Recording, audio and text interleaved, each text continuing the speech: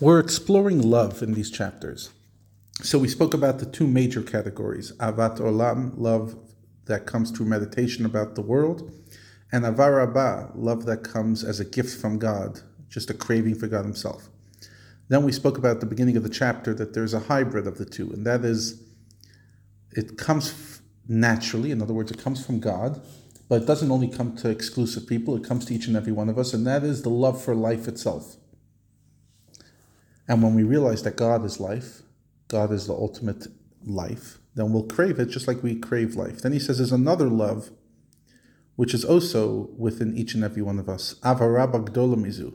It's a greater and more intense love than just loving God because he's your true life. And this love is also concealed in the soul of every Jew as an inheritance from our ancestors. And it's the kind of love similar to what it says about Moshe Rabbeinu, the kind of love that he had. It's like a son who strives for the sake of the father and mother, who he loves even more than his own body and soul and spirit, sacrificing his life for his father and mother in order to redeem them from captivity. And this manner of service is not limited to Moshe. It's within the province of every Jew. Why? Because don't we have all the same father? Halo ev echad lekulanu? Have we not all one father? So just like Moshe possessed this love because God is his father, it's a different. The previous love was because God's my life. Over here, it's God's my father. So too, every Jew can possess the love because Hashem is equally the father of every one of us. And this level of love is more selfless than the described one that we said, that it's life itself. Why? For love, which results from realizing God's once true life, will only be as intense as the person's desire to live. It will not demand total self-sacrifice, which is the opposite of life. You know, I won't give my life up. If I'm only loving God as much as I love my life, then when it comes a choice between the two, chances are I'll choose life. The love of a child for the parent, however, is not limited for the love of life. His parents' lives take precedence over his own, and he's ready to give his very life in order to save theirs. And although one may ask, who is the man? And where is he who could dare presume in his heart to approach and attain even 1,000th part of the degree of love felt by Moshe, the faithful shepherd? How can we say that every Jew can feel the same love that Moshe?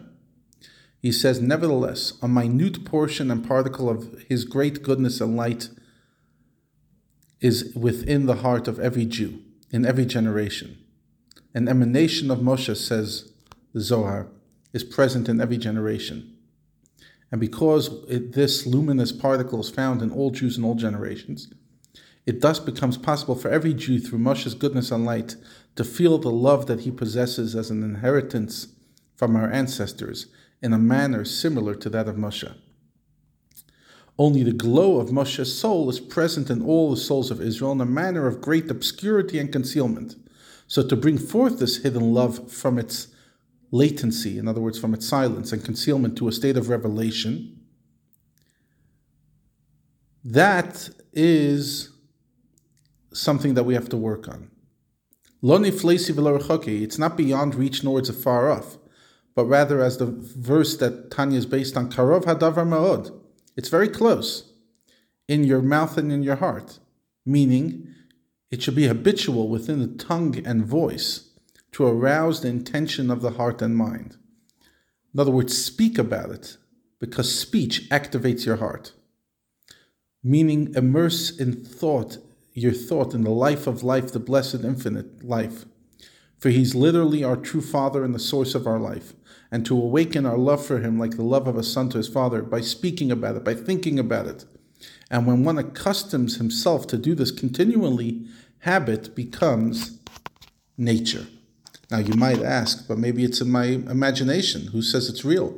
We'll explore that in the next lesson.